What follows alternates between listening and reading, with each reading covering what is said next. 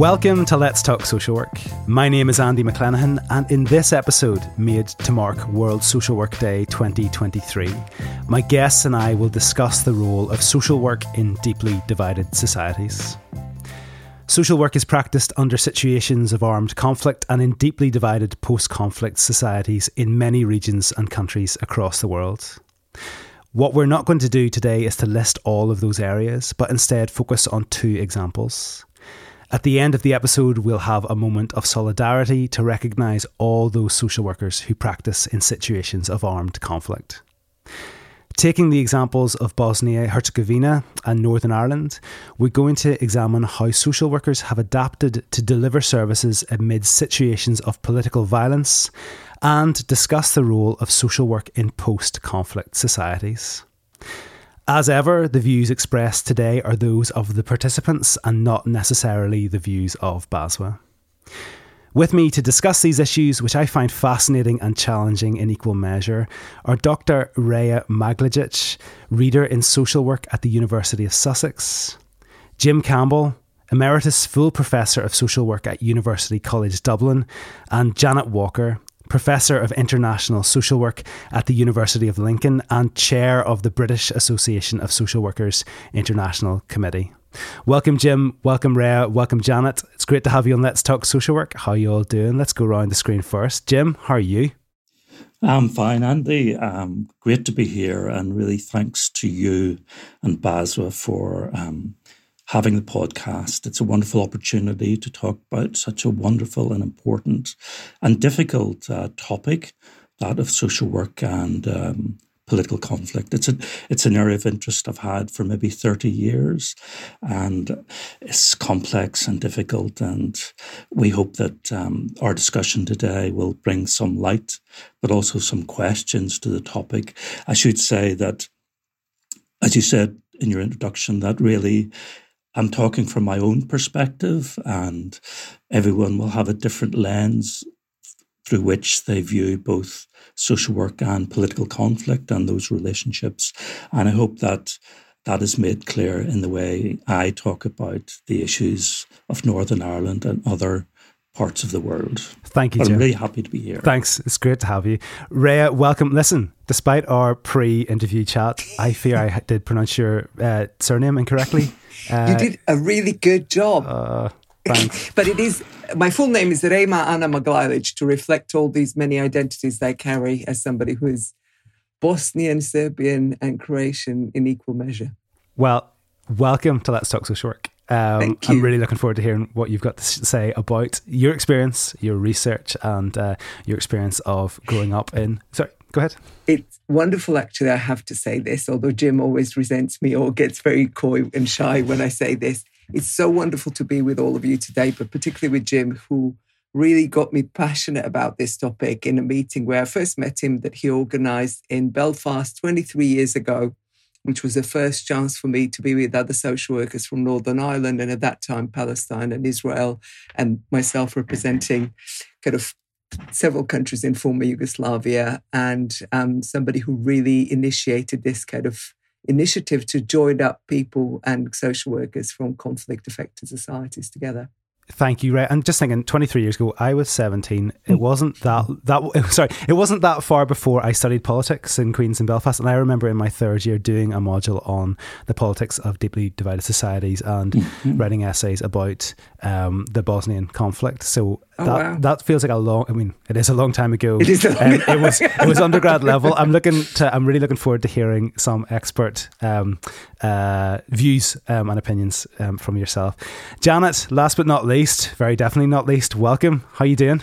I'm doing well, thank you. Yes, and very pleased to be amongst such eminent company. Thank you for inviting me. You are welcome. So let's get started because we've got an awful lot to cover. Rhea and Jim, I think it would be really helpful at the start if you could set the scene by starting us off by giving a brief overview of the conflicts in Northern Ireland and Bosnia-Herzegovina. I'm thinking about, when each conflict began and ended and the nature of the conflict, obviously keeping it high level, and Jim, recognising what you were saying at the start, that, I suppose to paraphrase, there is no history, there are histories. Yes, indeed. And there are many histories and theories about the conflict in Northern Ireland. And these histories are often determined by sort of the events how the events are viewed politically and personally. So, for example, I grew up in the middle of the Troubles. I'm that age. I was an adolescent at the time whenever things were really most violent in Northern Ireland. So, and I come from a particular community. So the way I view the world is shaped by that and my socialisation and the way I was educated. And I started politics at Queen's as well, Andy. So did you? We're in good company. Wow, I'll tell you go. about that another time. Sure. Anyway, the ideas about the origins of the conflict in Northern Ireland are, of course, contested. There's some, there is a fair consensus that the origins are part of a colonial process framed in terms of the plantation of Ulster by Britain, which started in the 16th century. And these laid the foundations for the current conflict and its socio-political and ethnic divisions. Now, these divisions have been characterised by a conflict of religions, particularly Protestant and Catholic, but as we look at the literature, we know it's about much more than this. Issues of class, culture, and political identities are important to recognise, of course. So, getting us a few centuries later, importantly, the current conflict has its origins in the complex events that led to the partition of Ireland in 1921. After that partition, Northern Ireland remained part of the United Kingdom, and Southern Ireland eventually became an independent republic. And we can trace the history of the current conflict back to this particular moment in Irish history, and British history for that matter.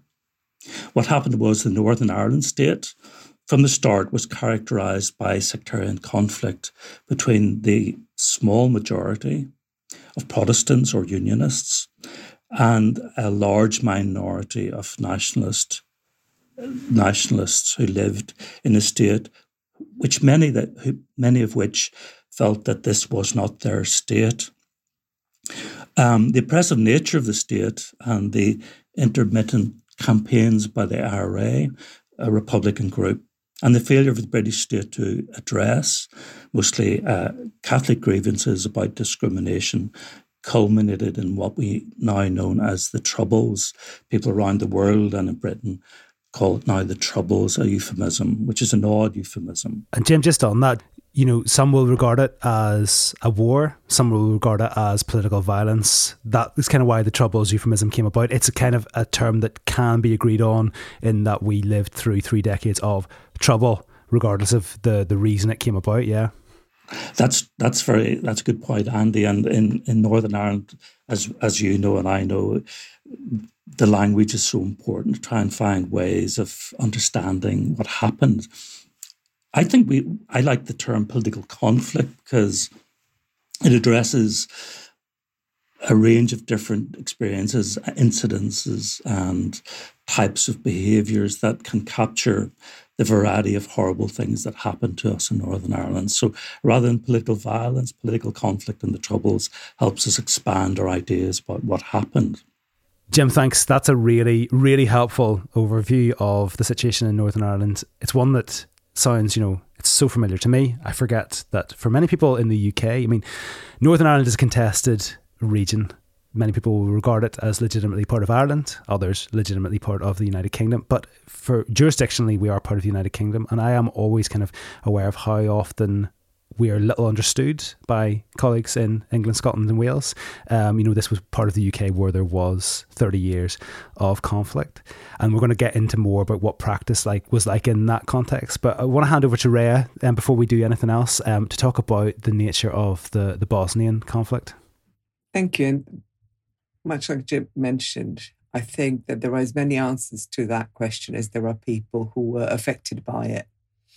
And very narrowly defined, internationally influenced and imposed understandings which kind of get repeated. However, I will try to give you something which is as much influenced by myself as somebody who has ethnically diverse background and was born and raised as an ethnic minority of the country of my birth, which is actually Croatia rather than Bosnia and Herzegovina, to a Bosnian father and a Croatian Serb mother. And the war itself in Bosnia and Herzegovina is one in the series of the wars that happened in the breakup of former Socialist Republic of Yugoslavia, what country that was formed after World War II, and country that was shaped because of the fact that that part of the world was freed itself from the Nazi invasion during World War II. And we created a self-governing socialist state, which wasn't part of and behind Iron Curtain. However, in the breakup of that state, which happened following slowly throughout the 80s, following the death of Marshal Tito, who was the president of the country for throughout that post-World War II period, and kind of intensification of ethnic conflict, which wasn't really properly dealt with in the aftermath of World War II, where ethnic tensions existed even during the World War II and then were suppressed in that post-war period for many people in the spirit of so-called brotherhood and unity which existed in the country.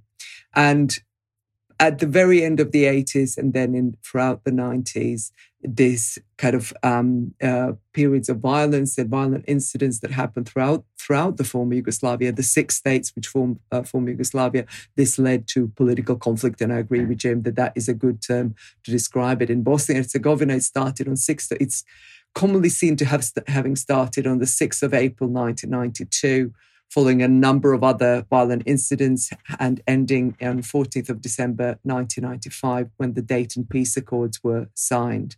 And the country at that point was divided and united into a range of different administrative units from the country level down, which we can talk about later. The way the conflict is described in Bosnia, it was quite messy. So the first conflict started in Croatia in 91. It then happened in Bosnia, spread to Bosnia, and continued right into wrapping up in 95. However, this was followed on, for example, by violent conflict in Kosovo, which led also to international involvement there. And also there were conflicts in a former Yugoslav Republic of Macedonia. We have a euphemism similar to the Troubles that is sometimes used to describe Bosnian conflict, which I can roughly, it's Nemili Događaj in Bosnia, which means roughly an unfortunate event. It is an understatement, if you could ever make an understatement. And much like in Northern Ireland, when people try to identify it, there are different ethnic groups, and there are different, each one of which may have its own religion, although in post-war Bosnia, the most, apart from Catholics and Muslims, which are Bosniaks, Catholics, which are Croats most commonly, and Orthodox Christians, which are Serbs, the most common religious group is Jedi in any census. You see, if that was Northern Ireland, you'd be asked, are you a Protestant Jedi or a Catholic Jedi, wouldn't you, Jim? Yeah. Probably. Oh, yes. Yeah, very much so. And the reason why I use both of my names, Rejma and Ana, that kind of Bosniaks like to go, oh, Rejma, you're one of us. And I'm Rejma Ana. And then Croats and Serbs go, oh, Ana, you're one of us. It's like, well, yeah, right? But I'm also Rejma too. Is that right? Because, I mean, Jim Campbell, I would have a notion of Jim's background from his name. I could have it wrong. Andy McClenaghan, most people would have a notion of my name. But Jim, just to put this to you, my middle name is James. If I was James McClenaghan, I think you would probably have a different notion of my background.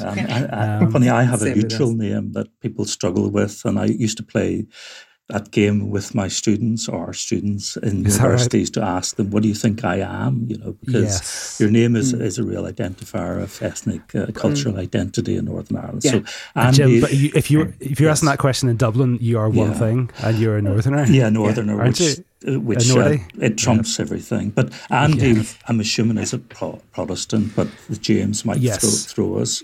Yeah. And McClenaghan is kind of both. Yeah.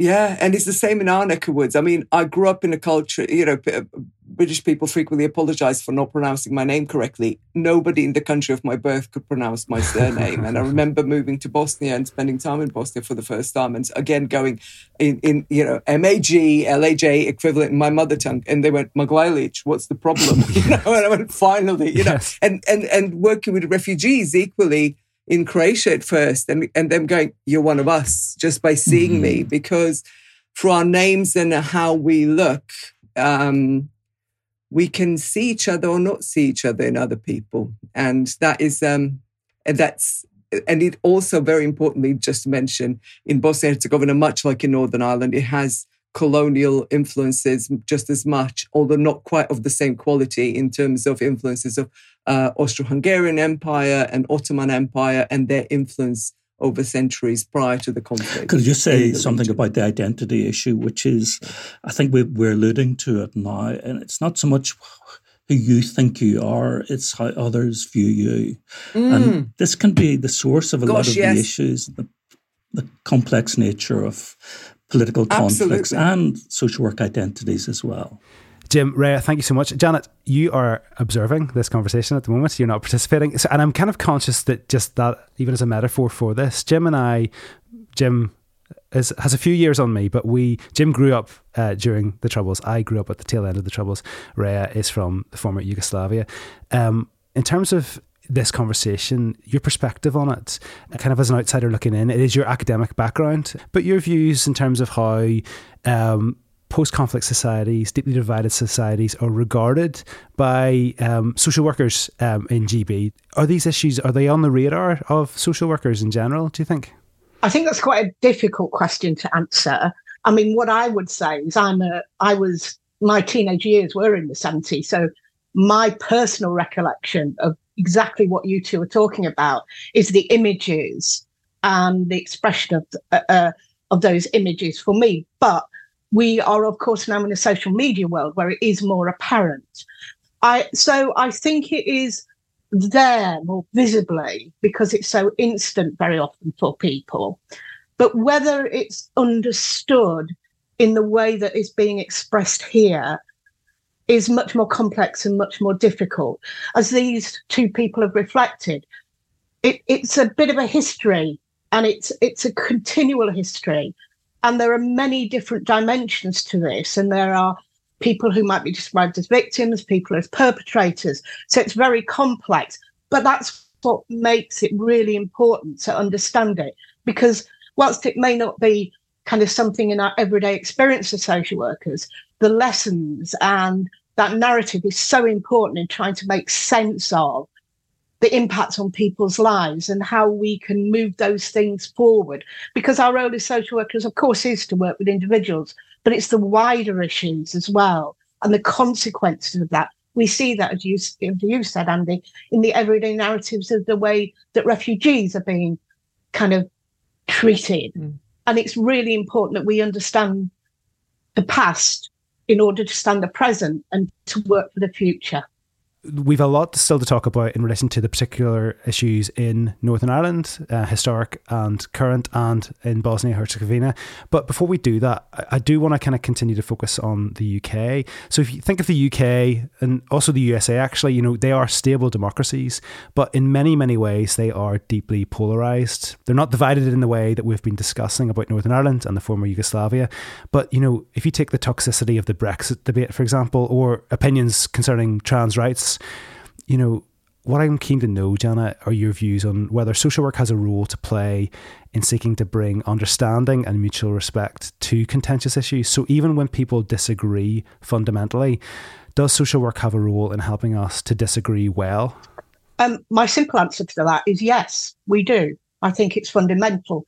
For me, it's very caught up in our values and our knowledge and our professionalism, particularly with our call for social justice. And I think that's the kind of critical issue that sits alongside that. And really understanding that social justice doesn't have one face and that it's not black or white. There are many shades of grey in between that. And as social workers, that is what we kind of consciously need to continually unpick and think about. And in fact, what makes our role really important in kind of representing those different discourses. And whilst we may not personally agree with them, it is important to kind of face up to the realities of people's experience, whether they be seen as the kind of people who are the victims or indeed the kind of perpetrators of some of these issues that are there. So I suppose my answer is, when we work with people, we need to kind of create that space that we allow people to kind of unpick, debate, and grapple and reframe what it means for them as individuals, but for us as a social worker, but as a social work community, rather than necessarily claim we have the answers, because I don't think that we do have the answers, and that's been very much represented in what Jim and Ria are saying. There are distinctly kind of shades of grey within this. There's an organisation called the Forgiveness Project, which people may know about, which talks about the importance of people's personal journeys and examining their grievances and come to their own answers as a kind of restorative narrative too. And I think we have to position ourselves within that. And sometimes that means we have to listen to some difficult conversations, which we may not agree with. And that's the personal challenge, isn't it, Janet? Because there will be issues, Brexit or issues around trans rights, that social workers will have very strong views on themselves. And I suppose then the challenge is, how do you stay true to your values, your political views, whilst also being, without dehumanizing the person on the other side of the debate. Or closer to the home, about Scottish independence, for example. It's okay. Hadn't thought. Yes, of course. I'll get in trouble with my Scottish counterparts that hadn't. That is, because in terms of Scotland, yes, that is, society is very polarised in relation to that issue, certainly, no question. Well, I think part of that is very much is about what we do as social workers. We're not neutral. I'm not a neutral person. I have very strong views about some things. But part of my professionalism is to recognise, acknowledge what that means and how that may be expressed. And some of that ways it comes out is really important. When you work in these kind of areas, that you have good support, that you reflect, that you have sound supervision to actually kind of highlight those kind of issues. But you have to have that kind of foresight and insight, I think, into your own views and behaviours to make sense of this. But we're willing to accept those alternative narratives as well, and how they inform you in that kind of way. Janet, thank you. That's really, really helpful. Jim, in your book, International Perspectives in Social Work and Political Conflict, which I'm holding up for the camera, which Ray has contributed chapter to, that was co-edited with the wonderful Jo Duffy from Queen's University and Carol Tassone from New York University. Isn't that right, Jim? That's right. Yes. In that book, you write that social work practices can be stymied and frustrated by political conflict, yet social workers can find imaginative and empowering opportunities despite the violence and social disjunctures. I want to look at that for a second. In what ways have you seen social workers in Northern Ireland adapt to deliver services amidst the chaos of the conflict? Thanks, Andy. And the book was the first of its type, really. The origins of the book was a study, one of the first studies about how social workers try to deal with a conflict in Northern Ireland.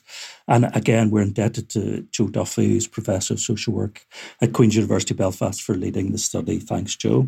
So in the book, we talk about just the problems associated with the conflict in Northern Ireland.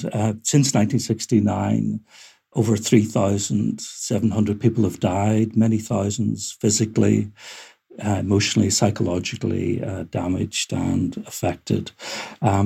So social workers had to try and deal with many of the problems of a society which was really disintegrating in the early period of those troubles, and they tried to, like other professionals, try to find ways of dealing with the needs of victims and survivors of the conflict. And of course, that brings with it many dangers, many traumas. They were dealing with bombs, sectarian violence, shootings, traffic disruption. And to be truthful, we really don't know the levels and degrees of the traumas that the social workers experienced. It's hard, unless we do another study, we find out in a more meaningful, more general way about what happened to those social workers in the early period. It's hard to know how that impacted upon them. We will talk about this issue later on in our discussion.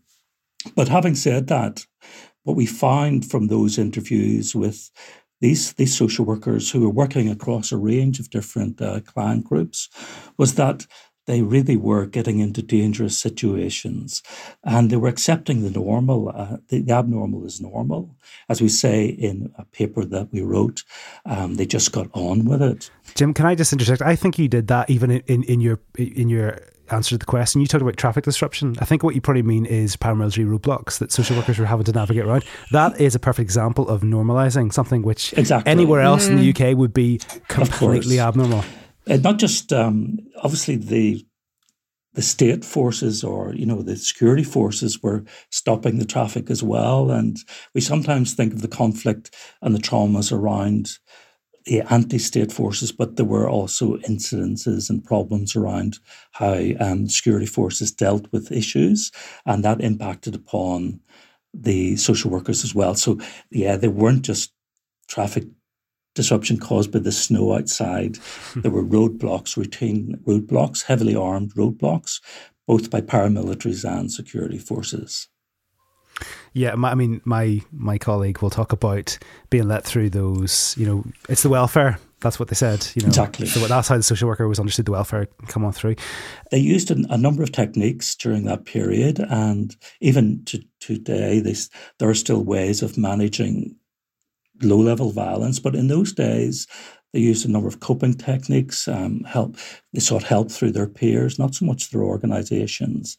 And they did find ways of doing the normal and abnormal situations. You mentioned paramilitaries. Well, there are lots of accounts of social workers going to paramilitaries to be allowed in to their areas to carry out childcare or mental health statutory functions. So they were recognised as an important service. They got on with their job, but we really don't know, to be truthful, how traumatic that was for them. And that's something we need to really continue to consider. And I know BASWA, Northern Ireland, are very keen to continue that sort of investigation or storyline. Thank you, Jim. And Ray, you also co-authored a chapter in the book that I mentioned. And in that chapter, you state that borders between personal, professional and political become the thinnest and most porous in countries affected by political conflicts. And I think that's a really fascinating statement. Can you unpack that a little bit for me? Yes, absolutely. And also to note that chapter was written by with a wonderful colleague from University of Sarajevo in Bosnia and Herzegovina, Sanela Basic. Who's a wonderful colleague of both Jim and mine, with whom we work closely together. And yes, I think that there are many people who come to social work with lived experience of having a social worker, either themselves or their close family member or a friend having a social worker, and this having an impact in shaping who they are. But extreme events such as political conflicts or natural disasters or COVID-19 pandemic, they are the things where your work isn't separate from your own personal experience. Much like we discussed at the beginning, who you are, your identity within one ethnic or several ethnic groups comes to the fore and impacts how you're perceived. Your house can be bombed just as much as anybody else's. Just because you work in particular service doesn't mean that you're protected and shielded in any way. Your family members might be dying, or you might not know whether they're dead or alive.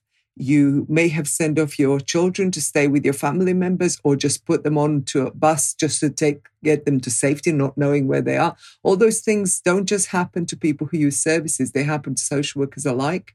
And I think it's a unique experience in social work where that boundary between personal and professional is far more porous, if you'd like, because whatever is happening to people you work with can happen to you. You're not exempt.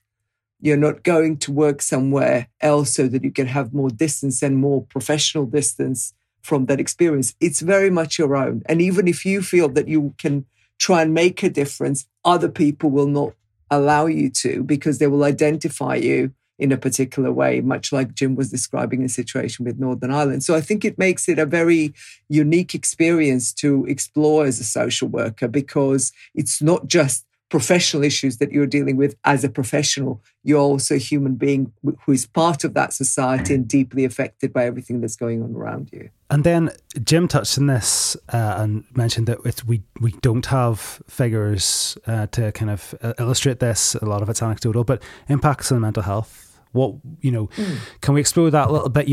If you are in practice, I mean, all social workers are dealing with challenging, difficult circumstances at the best of times. But if you're dealing with those situations amidst a political conflict, and then you don't want to be coming home, I suppose, and offloading to your partner or your husband or your wife, do we know how social workers were coping, how they have coped? There are several things to say about that. First is that whatever knowledge we have, if we're talking about, beyond personal knowledge and personal experience, or anecdotal knowledge that we have from our colleagues, from our peers, from working in that period and so on and so forth. I think as a profession, we know very little about what political conflict means in different societies. The knowledge that we do have predominantly comes from Northern Ireland and Israel. And those are very specific contexts. And that means that our knowledge is quite fragmented and shaped by cultures within those two contexts as well, and understandings. Second thing that I find fascinating on that kind of more broader and knowledge production level is that even if you just look for knowledge on social and political conflict, what you will most commonly, if you put in any search engine looking for writing on the topic, what will come up most often is PTSD and kind of medicalized understanding of distress caused by political conflict, which is actually quite a lot of part of my work. Okay. So there is a very particular lens that we bring to distress that we experienced during the war as professionals, as well as people who are members of the community, just how this impacts us. And on one hand, as was already mentioned, we normalize those experiences and we kind of incorporate them into our daily lives, and we kind of get accustomed to this very surreal and new world.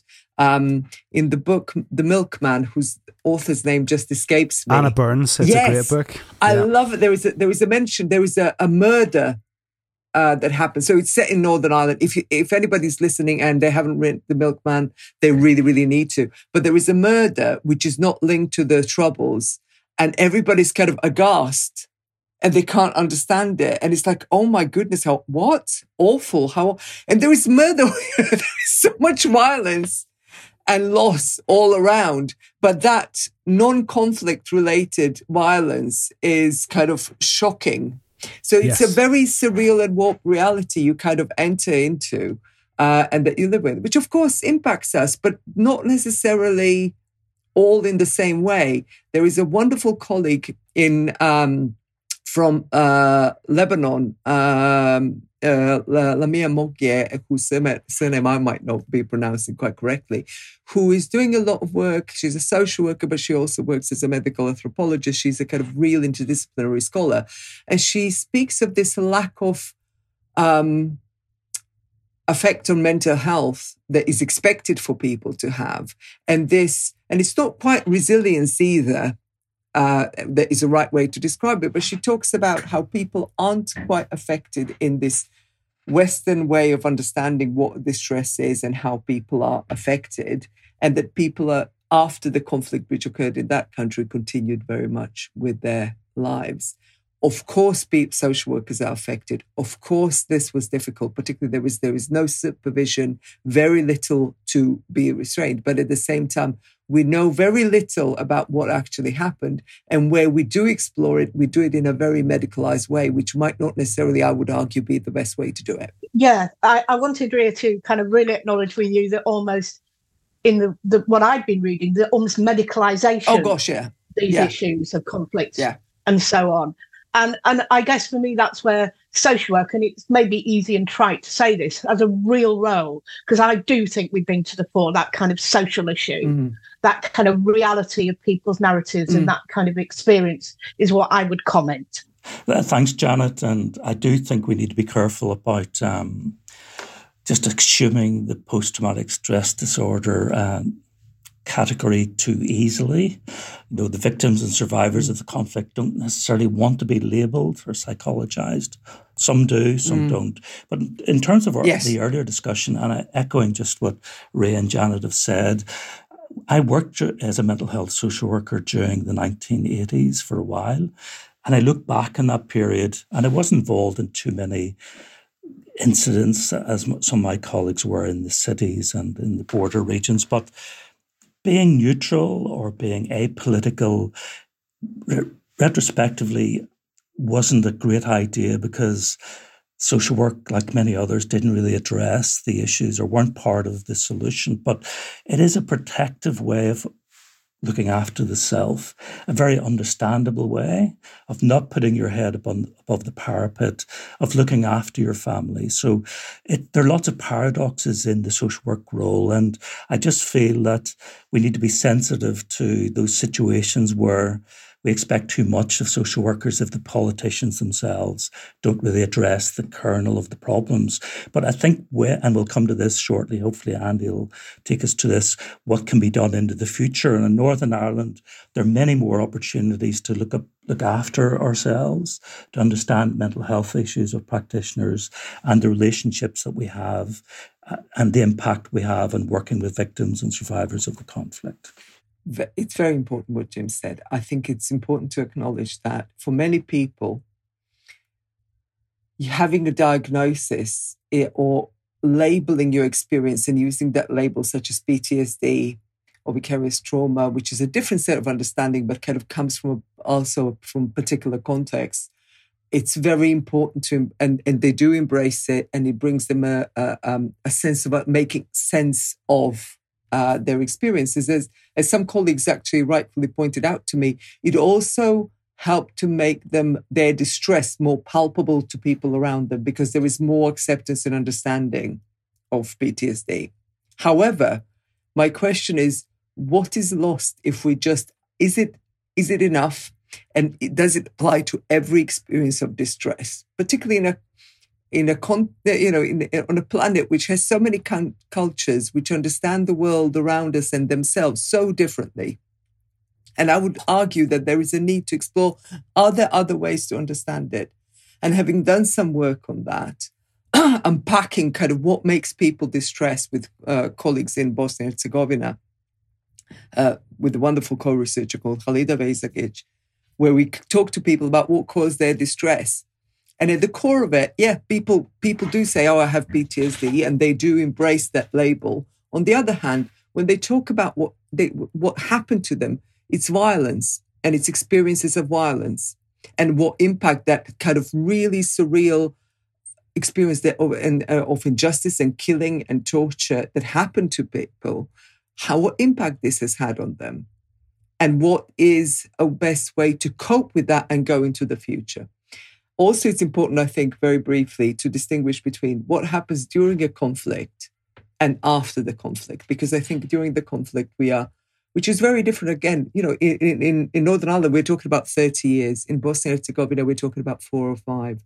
We are now in the second year of conflict in Ukraine, for example. There is no end. You don't know when it's going to end. And that's something we can talk about historical events, knowing when they finished. But when it's happening to you, you don't know when and how it's going to stop and what's going to happen to you and your loved ones. But what happens in that long term after it finally stops is just as important. And people have very different ways of coping with the solidarity and communities coming together, which does happen in many communities during the conflict. And then the final unraveling afterwards, which doesn't really bring peace and justice and something that you were hoping would come as a next phase afterwards. And I think these issues are incredibly relevant, though, to social workers in the UK. Janet, I'm thinking, of social workers that are supporting people seeking refuge from conflicts around the world, whether they are Ukrainians who are seeking refuge in the UK or people from Syria and other countries who are forced to travel via, deeply unsafe routes because government isn't assisting them in the same way as they're assisting people from white European countries. That's the context social workers are dealing with, supporting those individuals. Do you feel social workers are equipped? Do they have the skills to essentially support people address that trauma they've experienced that Jim and Ray have been talking about? I think probably in principle they are there, but whether we actually link those kind of ideas and issues together. So I wouldn't like to say that social workers are empathic or able to communicate or use counselling skills and so on. But those narratives run really, really deep, as both Jim and Ria, have expressed. I'm sorry, this is a personal thing. My mum was born and brought up in Germany in the Second World War. And even up to before she died, she was called that woman from Germany. It was so, and for her, that history pervaded her life and everything that she did. So it's that kind of understanding of how deep it runs is really important.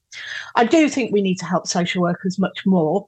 I don't think so in making sense of this and understanding, if you can ever make sense of it, but we have to understand the complexity of it. And I think it does help us by looking at these narratives and these histories and these experiences and work in our direct work currently, both with refugees, but with also our service users and with communities and what that means. Because particularly in the countries, we're not just talking about individuals we're working with, but we've got kind of community groups now of people who are refugees and so on.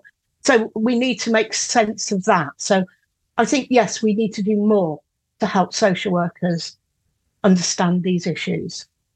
Okay, so moving on, I want to talk about the current day, but I think it would also be useful to briefly reflect in terms of social work in Bosnia-Herzegovina during the war, in the aftermath, and today.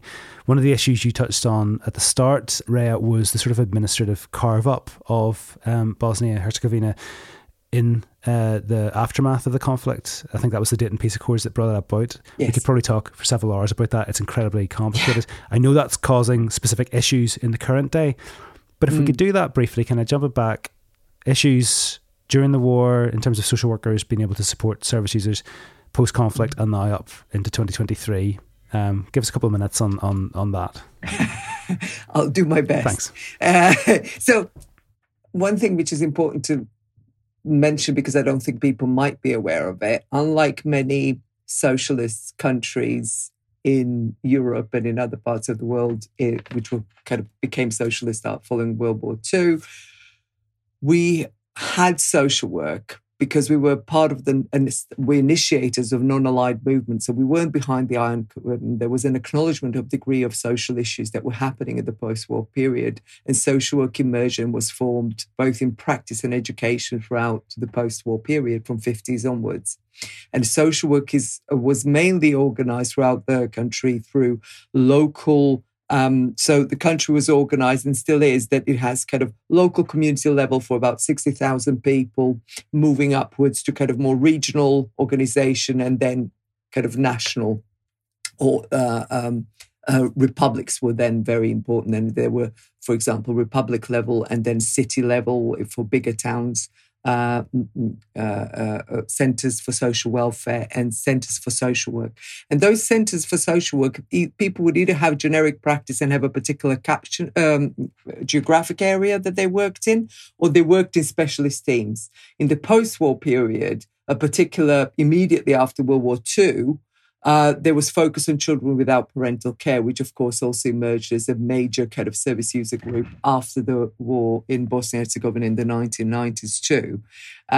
So there were specialist teams later on in centres for social work, which were staffed by social workers, sociologists, and as well as lawyers and administrative teams, focusing both on material benefits, so kind of, cash support for people as one of the mechanisms both to support both full employment and ensure social welfare. But it was a crucial component of public service of offering either specialist teamwork, also dealing with divorce cases, for example, as well, and kind of looking at children's and rights in that context, as well as specializing, for example, on working with people who misuse substances and so on and so forth.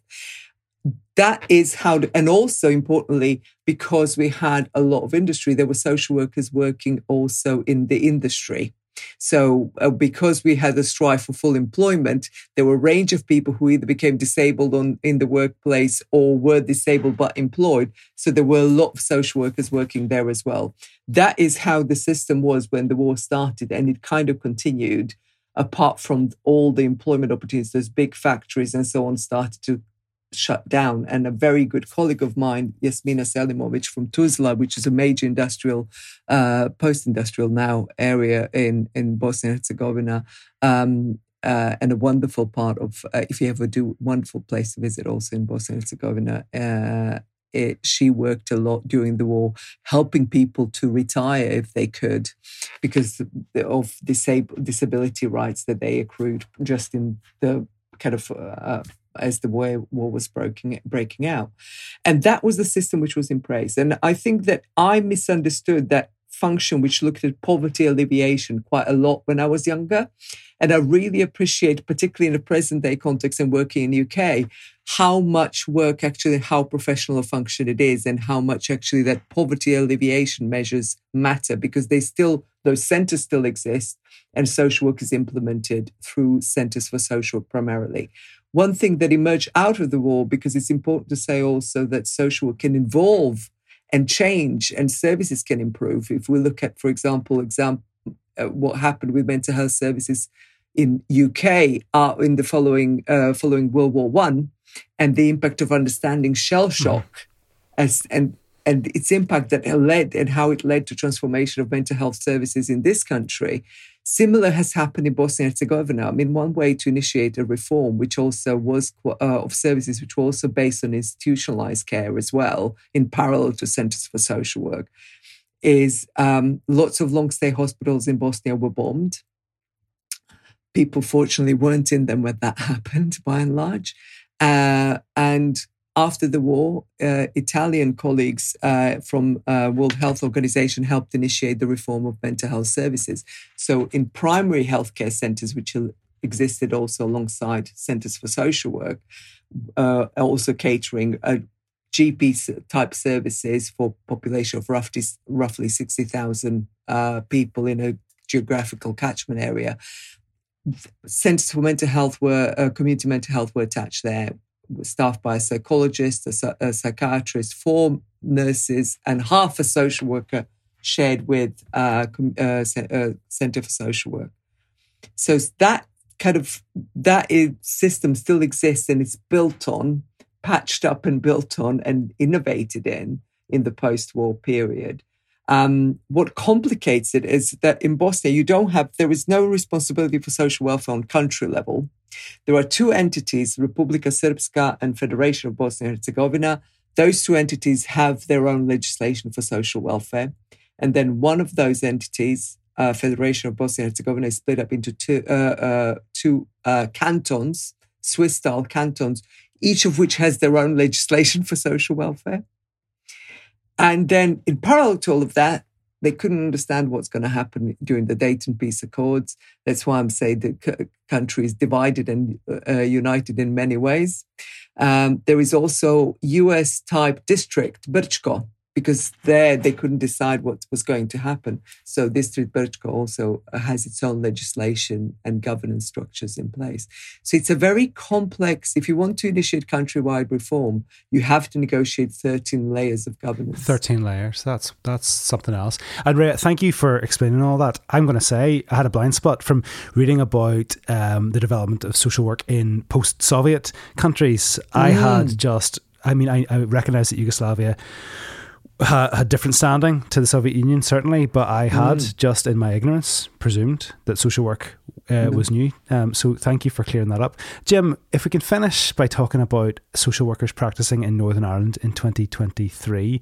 We are a post-conflict society, but there is still a massive legacy of that conflict and how it affects people. We are still in many ways deeply, deeply divided. Just one little example, when Ray was talking about the Milkman book, that book, if you don't know Belfast, you don't know that it's set in North Belfast. I used to live in North Belfast. I know exactly where it's supposed to be. And that is an area of patchwork, nationalist communities, unionist communities. We are still deeply, deeply divided in terms of kids going to school and many cultural and other identity issues. What's it like, Jim, practicing in Northern Ireland in 2023? Okay, I can only reflect as an academic on what I've read about and speaking to social workers through the studies that we've done. The Milkman's a wonderful book.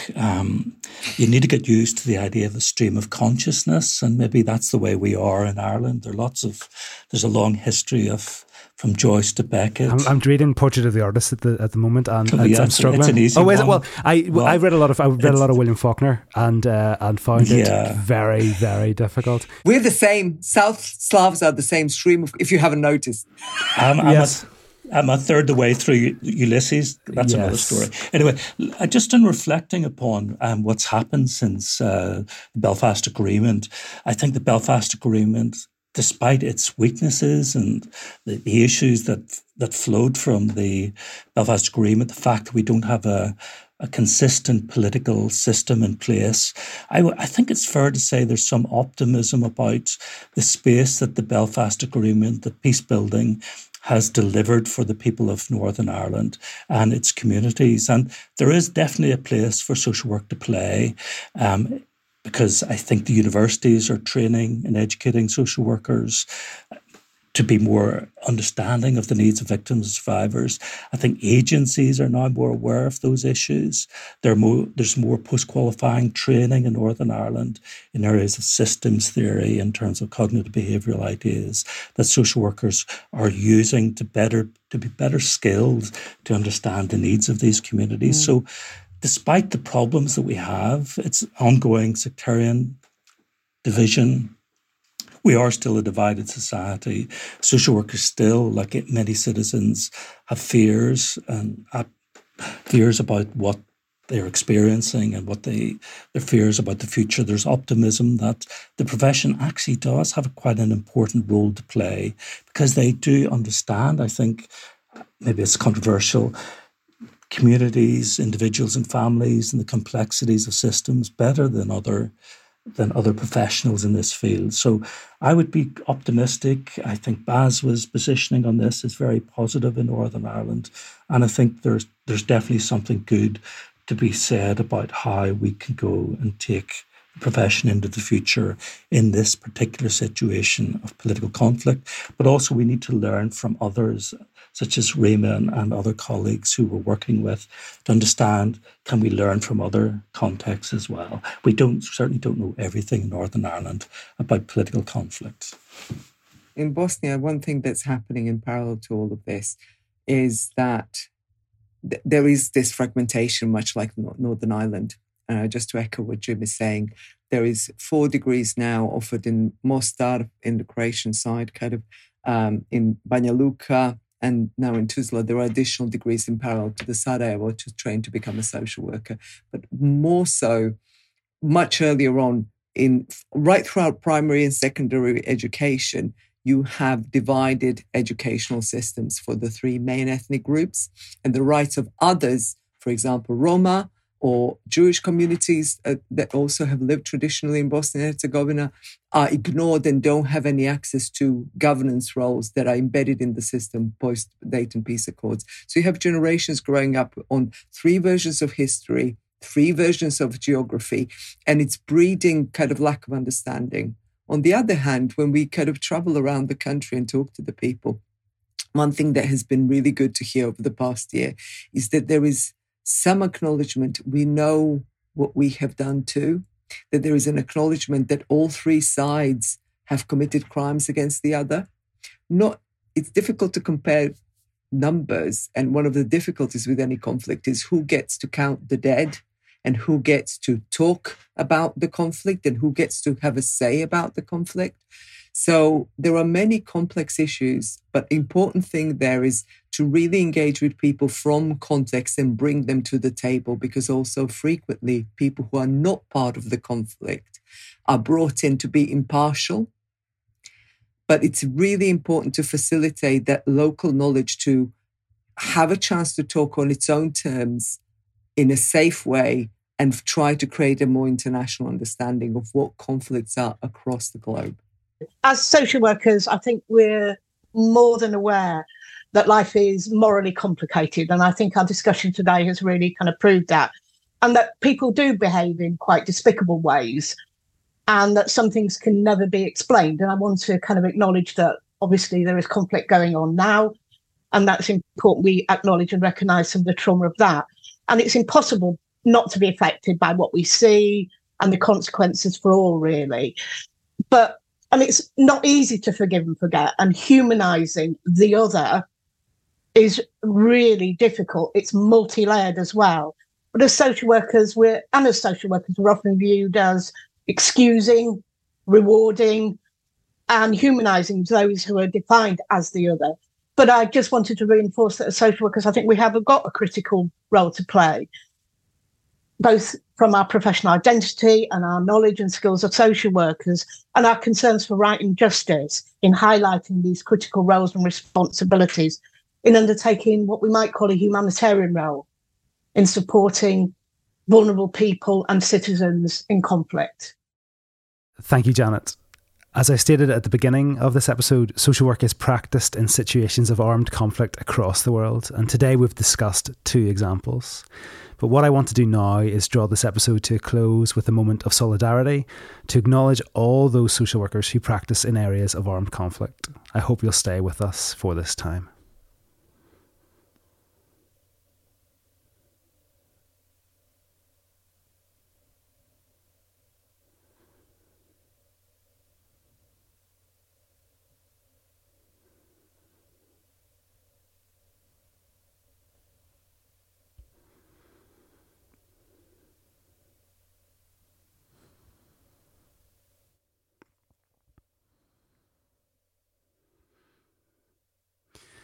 Jim, Rhea, Janet, thank you so much for being part of this episode of Let's Talk Social Work, and to our audience, thank you so much for listening.